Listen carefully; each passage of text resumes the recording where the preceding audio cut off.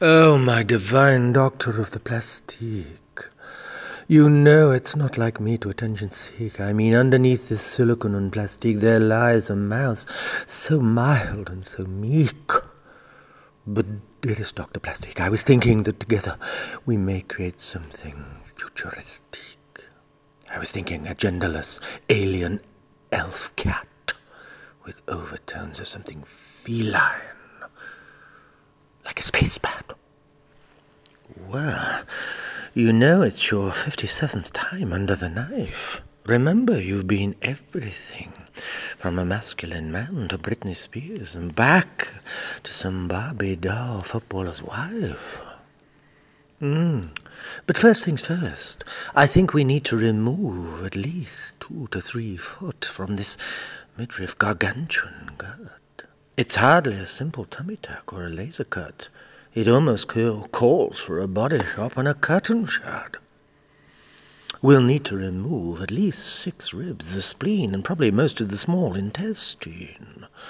Then we'll lipossuck, shrink, wrap, and vacuum pack this thing down to an ever so Jessica Rabbit look.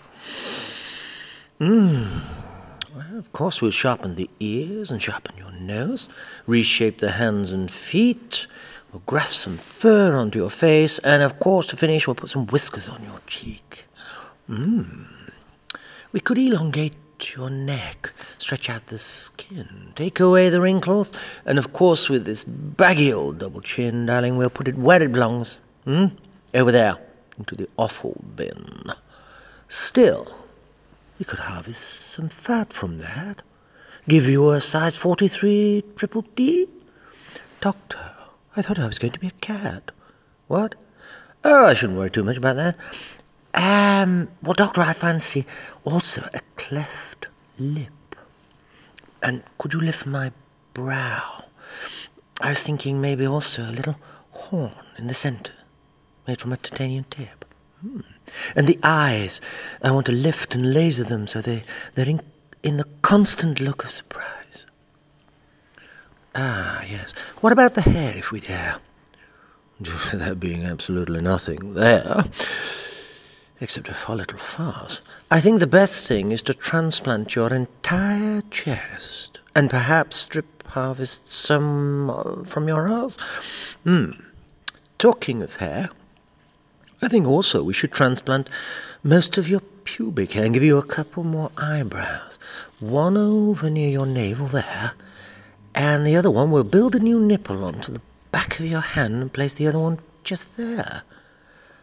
Oh, you truly have captured the surreal and sublime. I feel and sense this genderless feline design. Just a minute. Haven't you put the breasts on my back? Yeah. But look, I've also placed a third eye in between the cleavage crack in case of attack. Oh, magnifique.